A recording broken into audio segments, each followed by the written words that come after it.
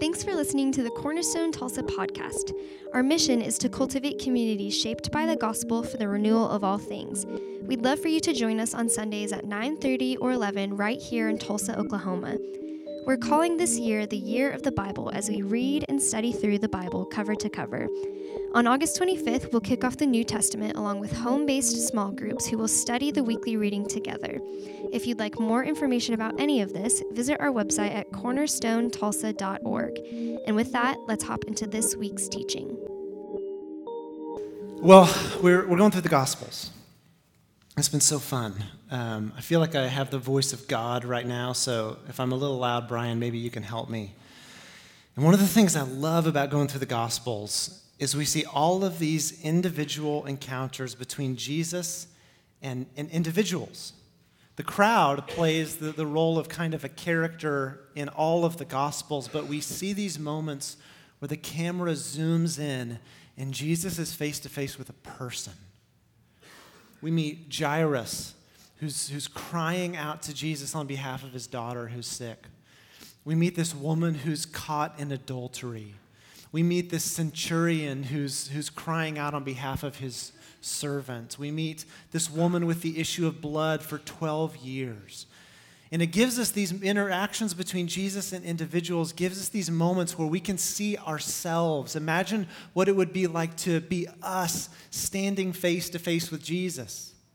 And maybe we even identify ourselves with this person. That reminds me of me. And what's so beautiful about Marcia sharing her story is that it tells us that Jesus is still coming face to face with individuals because he loves us. He loves us in our afflicted state, in the pain that we inflict on ourselves. He loves us. And he's still extending that friendship and that mercy to all of us. And so if you are, like Marcia, admitting you're still in recovery, I'm in recovery from the wounds of life, there is a hope for you in Jesus. That's why it's been so rich to immerse ourselves in the gospel story together, which is what we've been doing for the last 5 weeks. This is actually the 6th Sunday that we've been preaching through the New Testament this year. We started on August 25th, and we looked at that call of Jesus to the disciples. Do you remember this? In Matthew chapter 5, where after he had been baptized by his cousin John and he'd been sent into the wilderness to be tempted, he came back in the power of the Spirit and began extending invitations to people to be his apprentices and his students. And when he went first to these 4 fishermen and he extended an invitation, come and follow me. And Peter and Andrew and James and John, just in the same way, responded. It said immediately they left their nets and they followed Jesus. Immediately, they were on the hook in that moment. What are you going to do? I'm asking you. I'm looking you in the eyes. What are you going to do? Immediately, they had to make a choice. And they left their nets. We talked about how in answering the call to Jesus, there's a severance that takes place. There's a severance from a past and a present that's controllable. One that we are at the helm of our lives. There's a severance. They said no to their past and their present on their own terms. But then it says they left their nets and they followed Jesus. They began to say yes to a future that was under the control of somebody else. And this invitation to follow me was an invitation of grace. Jesus loved these men, but it was a costly invitation, because the invitation required that severance. Dietrich Bonhoeffer talked about this as costly grace. Costly grace required the disciples to leave their nets and follow that severance. We contrast this to cheap grace, which is what so many of us prefer, which is grace on our terms, that we feel like we get to say yes to following Jesus while also doing our own thing with the boats and the nets. That's cheap grace. Jesus is inviting us into a place where faith is required, where we have to resolve to trust him. Then the following week, we looked at Jesus' teaching in the Sermon on the Mount on prayer and how to pray. And it's interesting that when the disciples came to Jesus and they said, teach us how to pray, Jesus did not say, just talk to God like you're talking to a friend. He gave them some instructions, and maybe even more importantly, he gave them a prayer. Here's a guide. When I was a kid, I took piano lessons from Sandy Pierce, and I still know all of my scales. I still know my arpeggios. I still know some of the chord formations on the piano, even though I hadn't taken lessons since a child. The Sermon on the Mount, and especially the Lord's Prayer, are like our version of the scales and the chords and the arpeggios of learning to pray. Learning to pray the disciples' prayer or the Lord's Prayer that Jesus first gave those who asked him, like models for us. This is how we pray the kingdom into reality. Prayer is not performance art. Prayer is not worrying out loud. Prayer is not a mechanical process. Prayer is not magic, something that works.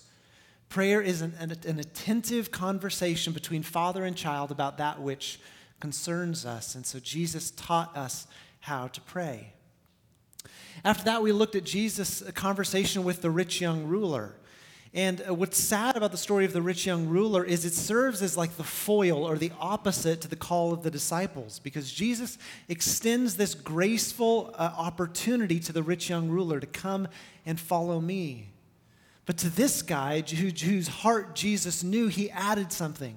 He said, go, sell all your possessions and give the proceeds to the poor, and then come and follow me. But he walked away sad. We talked about how in the church, talking about money is a precarious thing. It's a dangerous thing. And pastors screw it up tons, along with many other things. But pastors screw up this conversation about money because many times we do it through the framework of fundraising. I told the example of these parachurch organizations who train pastors to give a mini commercial every Sunday, which is just a model for talking about money in the church that I reject. Because what happens, I got a phone call during this service from a solicitor. I didn't answer it, but I know that's who it was from. What happens when we're being sold something or solicited something, especially in an intrusive way, is we shut down. We quarantine ourselves from that person. And so when we shut down enough times on the topic of money and God, we end up saying to God, this is a part of my life that I'm not going to let you speak into. But this is a part of our life about which Jesus is deeply concerned, because when we talk about money, we're talking about security. Like physical security, emotional security, relational security, image and identity security, even things like ultimate security. And it was with good reason that Jesus said to the disciples, you can't serve God and money. Money was named as the number one competitor to our allegiance to Jesus. And so we had this conversation about money and security and allegiance. We discussed how in keeping money in its proper place, we have to make a deliberate shift. That I am not the owner. I don't have my wallet on me. Everybody want to pass me your wallets, okay? I am not the owner of this money, this wealth that's been entrusted to me. I'm not the owner of my time.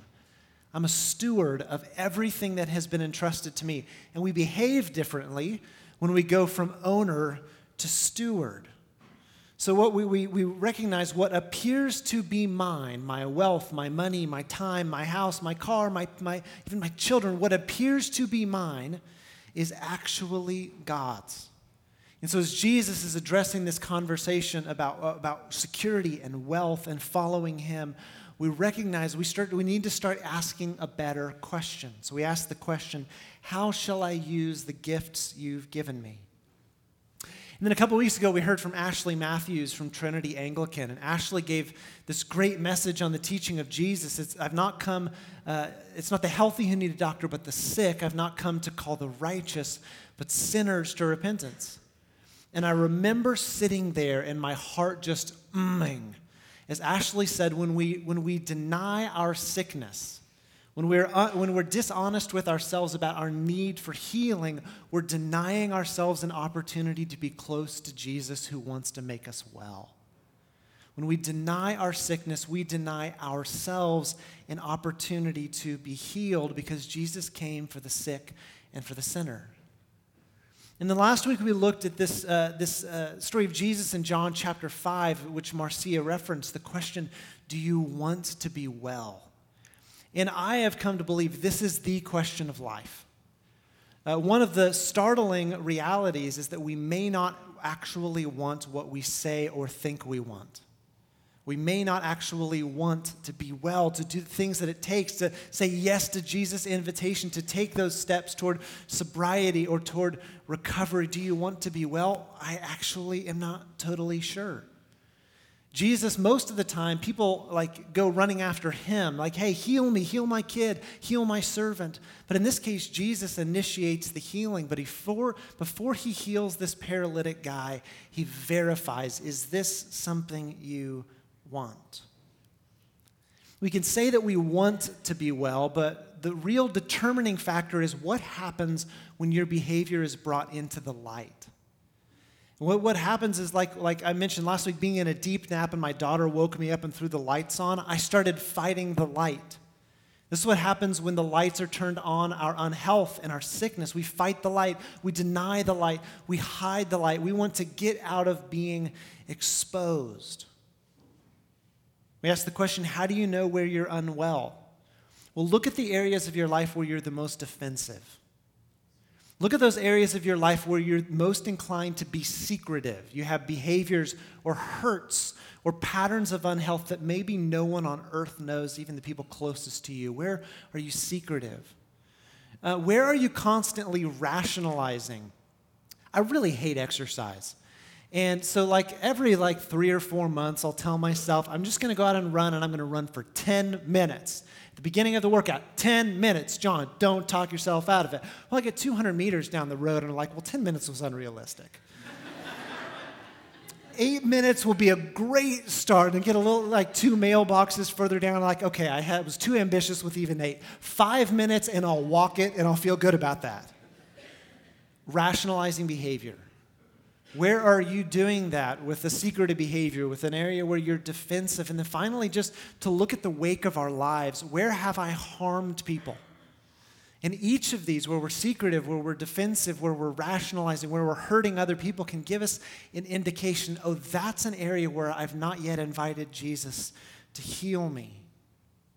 So what do? You confess to God. Those who love the truth step into the light, voluntarily expose themselves to the light. We confess our sins to God, 1 John 1:9. If we confess, he's faithful and just, he'll forgive us and he'll purify us. We also confess to other people, James 5:16. Confess your sins to each other and pray for each other so that you may be healed. We put together a plan in community. We announce our intentions to be well, and we trust in the process of recovery. And so if we were to look at these 5 weeks, these 5 sermons, I could attempt to summarize what we've looked at through the story of the gospel so far, kind of like this. In these 5 weeks, we've seen how Jesus is inviting us into a new future, into a place of intimacy with our Heavenly Father through prayer, where we surrender our false securities and we renounce rival allegiances, where we discover our true security and significance in the kingdom of God, where we're safe to admit our sin and our sickness and our unhealth, and we actively invite Jesus in to make us well in our whole person. It's a beautiful invitation of Jesus to sever ourselves from past into present that is controllable and to open ourselves up to a redefined future with Jesus at the helm. And very, very briefly this morning, we're going to look at a passage in Luke's gospel. The majority of this passage, Jesus is quoting a passage from Isaiah. And this gives us a beautiful kind of way of tying a ribbon around our first read through the Gospels this year as a church. It's in Luke chapter 4. I invite you to turn there. If you have a pew Bible, it's going to be on page 1464. And tell you what, let's actually just read this out loud together. Here we go. Jesus went to Nazareth, where he had been brought up. And on the Sabbath day, he went into the synagogue, as was his custom. He stood up to read, and the scroll of the prophet Isaiah was handed to him. Unrolling it, he found the place where it is written, "The Spirit of the Lord is on me, because he has anointed me to proclaim good news to the poor. He has sent me to proclaim freedom for the prisoners and recovery of sight for the blind, to set the oppressed free, to proclaim the year of the Lord's favor." Then he rolled up the scroll, gave it back to the attendant, and sat down. The eyes of everyone in the synagogue were fastened on him. He began by saying to them, "Today this scripture is fulfilled in your hearing." Can you imagine if I did that with a passage of scripture? Like, you know me. Jesus is in his hometown with people who knew him running around in diapers. And they said, like, yeah, that's Joseph and Mary's kid. Oh, he's going to get up and do a little reading. Good for him. Can you imagine in a small town getting up and saying, "Oh, by the way, the thing I'm about to read, this prophecy given to God by Isaiah, it was written about me 500 years ago." And so after this passage, this reading, the people scoff, say, "Isn't this Joseph and Mary's kid?" And they have bitterness in their hearts. They don't respect him or believe in him. And he says no prophet is welcome in their hometown. The text gives us, in reverse order, a glimpse at the dual ministry of Jesus. The first way we could look at this is as a ministry of hospitality. If you have your Bible, look at that passage from Isaiah. Look at the people Jesus says he came for. Who's he welcoming? Who's he pursuing? According to Isaiah, it's the poor, the captive, the blind, and the oppressed. Think back to your reading through the Gospels in Matthew, Mark, John, and now Luke, which we're reading through this week. Who's Jesus chasing after? It's the lepers, the blind, the deaf, the lame, the dead, the demon-possessed, the ashamed. Jesus touches the untouchable. He spends so much time with sinners, with tax collectors, and with drunks that people start calling him a drunk and a glutton. It's a ministry of hospitality. Jesus is walking around like he owns the place, because he does, and he's welcoming people into the kingdom. He said to the Pharisees and to the tax collectors, "Look, a day's going to come where the prostitutes and the tax collectors are marching ahead of you into the kingdom of God." Jesus is playing host with this ministry of hospitality. He was called a drunk and a glutton. It makes me think with a certain degree of shame about my own use of time and who I spend my time with. And you might just reflect for yourself, what percentage of your time do you spend with people who are not like you? What percentage of my time do I just spend with other middle-class white Christians? What percentage of my time am I spending with people who are far from Jesus and need to experience for the first time the hospitality of God? You realize when you begin taking a survey or an audit of your time and your days, you realize most of us live in bubbles. But Jesus was always on the go. Jesus was always announcing to other people that the kingdom of God is at hand, and you're wanted, and you're welcome. Are we exercising this ministry of hospitality? And we also see in the Luke reading and in his reading from Isaiah this ministry of healing. What is Jesus doing for those he welcomes? We see first in the Isaiah reading, it says he's sharing good news. You know when you've had a lot of days of bad news and someone tells you something surprisingly good? Or literally reading the news in the newspaper or watching cable news, and ratings go up when things are terrible. But every now and then there's something great and you're like, "Oh, awesome. Hey, that works out for me." Jesus came to announce good news to the poor. In the Isaiah reading, there's good news. There's the proclamation of freedom. There's the recovery of sight for the blind. Can you imagine being imprisoned? And someday your jailer comes and unlocks it and escorts you to the gate and says, "You're free." That's a good day. When you're blind, I have terrible vision. And in fact, it happened last night where I showered and I took out my contacts and my glasses were in the other room. And I literally can't see my glasses. It's like, oh, dear gracious, I need some help. Can you imagine not seeing or not hearing or not walking? Or for those of you who experience chronic pain in one way or another, and then one day it's gone. That's a good day. Jesus says, this is what I've come for. And we see it in his ministry where there's physical healing. He's casting out demons. He's restoring the dignity of people. He's forgiving sin. He's announcing the year of the Lord's favor. Hey, you are lucky. God likes you. It's announcing the year of the Lord's favor. Jesus is welcoming and showing like the love and the welcoming spirit of God through this ministry of hospitality.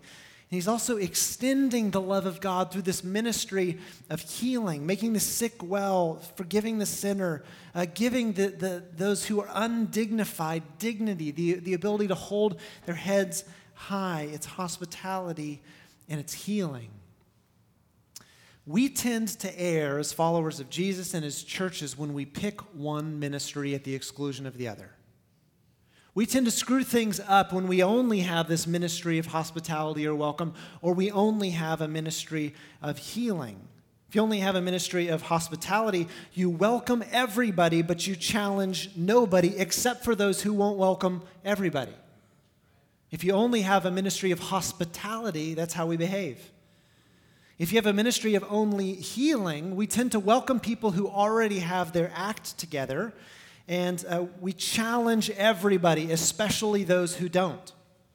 And some of you probably grew up in one of these two churches. You could name churches in the city of Tulsa around the place that pick one of these ministries where everybody is welcomed and no one is challenged, or everyone's going to get the living daylights beaten out of them all the time.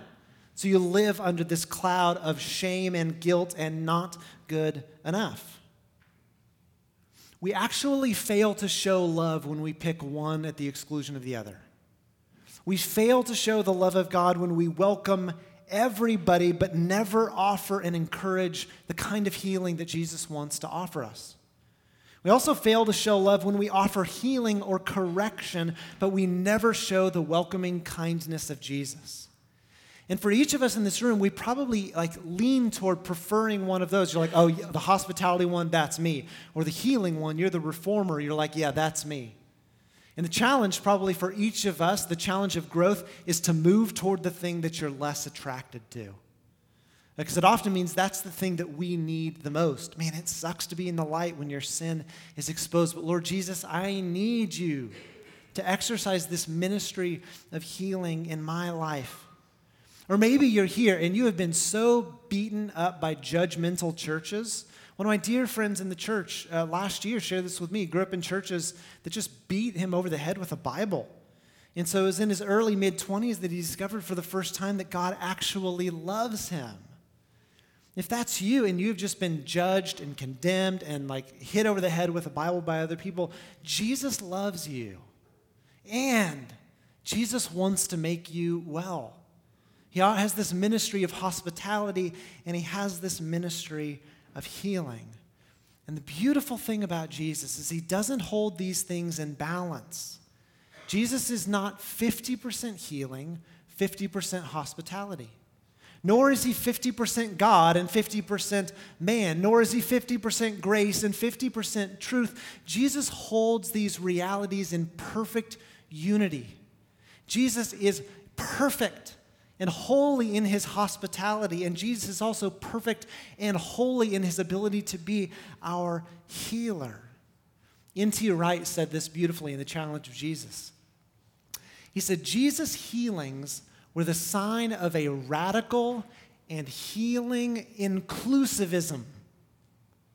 Not simply including everyone in a modern laissez-faire, anything-goes fashion, but dealing with the problems at the root, so as to bring to birth a truly renewed, restored community whose new life would symbolize and embody the kingdom of which Jesus was speaking.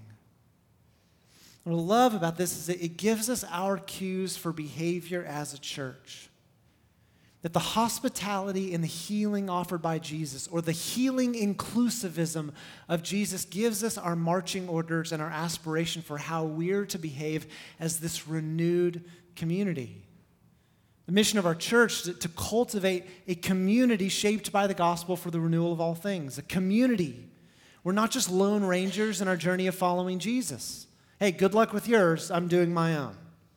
Jesus did not come to create a church of individual religious consumers. He came to create a community, his bride. We are one in his eyes. We're to be a community.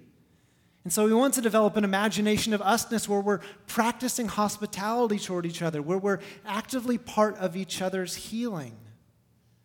But we're this community that's shaped by the gospel. It's not just a welcome, but it's let's learn to be well together and then join God in the renewal of all things, the healing of all things, until all people know they are welcome in the family of God and all people are being renewed and transformed by the love of God shown to us in Jesus Christ. And all of this is just beautifully displayed, the healing inclusivism of Jesus at the communion table. Well, consider that Last Supper that Jesus had with the disciples. Who was around the table? Judas, who was about to betray him for money, would kiss him. Oh, what a disgusting kiss. A kiss of betrayal. There's Peter who said, I will never abandon you. And like these suckers, I'm going to be right with you through thick and thin. 3 times that night denies him. The rest of them scatter, hide themselves. Jesus offers this healing inclusivism, this ministry of hospitality toward the men that night who would betray him. Even on the cross, Jesus is practicing this ministry of healing inclusivity. As the soldiers are there mocking him and the religious elite are there laughing at him, he says, Father, forgive them, they know not what they are doing. Even there on the cross, he's practicing this ministry of hospitality. When you're playing a great host, you overlooked the errors and the faux pas of the people you're hosting. He's doing a ministry of hospitality and a ministry of healing, interceding to his Father on their behalf.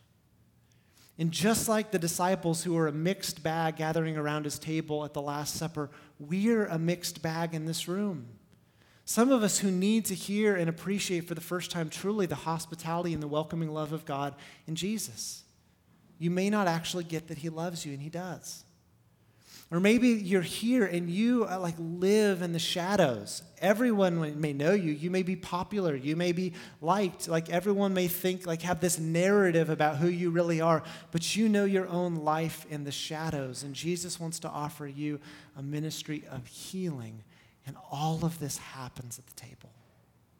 When we come forward with open hands and a posture of submission and receiving, say, yeah, welcome me, host me, serve me.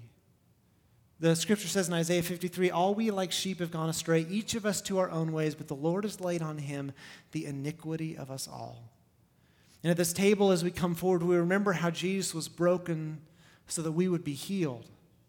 Jesus was counted among the sinners and the drunks and the tax collectors and the prostitutes so that we who are counted among the sinners could be counted among the righteous because of what he did for us. Emptying himself so that we would be filled, lay down his life so that we could take up a redeemed and renewed one. And all of this is proof of God's love for us. I hope as we've gone through the Gospels the last 2 months and as we begin to transition to the story of Acts and we look at the birth of the church, that we begin to find ourselves in the story and invite and cooperate with the Spirit of God as he conforms us together into the image of Jesus. He wants to welcome you and he wants to make you well. And this morning we get to embody that reality as we take the bread and the juice into our body as the sign that this was personalized for me and not just for the masses. So before we come, let's take a deep breath. Let's pray together. Let's ready our hearts to receive, to personally and to corporately receive this gift from Jesus.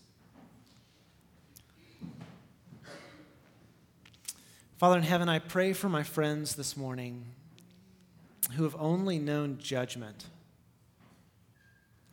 who hate the church, or maybe even would say they disbelieve in you because of how poorly the church has behaved. I pray this morning that they would hear your invitation of love. Come to me, all of you who are weary, burdened, heavy laden. I'll give you rest. Take my yoke upon you and learn from me, for I'm humble and gentle in spirit, and in me you're going to find rest for your souls. If that's you and you're beaten up, Jesus loves you. He wants to welcome you, treat you with dignity and honor. And if you're here this morning and you carry sin, maybe it's a recurring behavior, a recurring thought pattern, and you've tried like hell to change and you can't change yourself. Or maybe you're deeply wounded from something that somebody else did to you and you're overcompensating, or you're hiding, or it hurts so much to bring that part of your heart into the light that you have hidden and denied. And Jesus wants to make you well because he loves you and because he can. Pray, Lord Jesus, for all of us that we'd find ourselves in your presence, your holy presence. Remember, like the disciples on the road to Emmaus, they were talking with you and they didn't recognize you, but when you broke the bread, they saw you. May we see you today and experience your welcome, your hospitality, and your healing as we take the body and the blood of Jesus into our bodies. Make us new and make us one in Christ.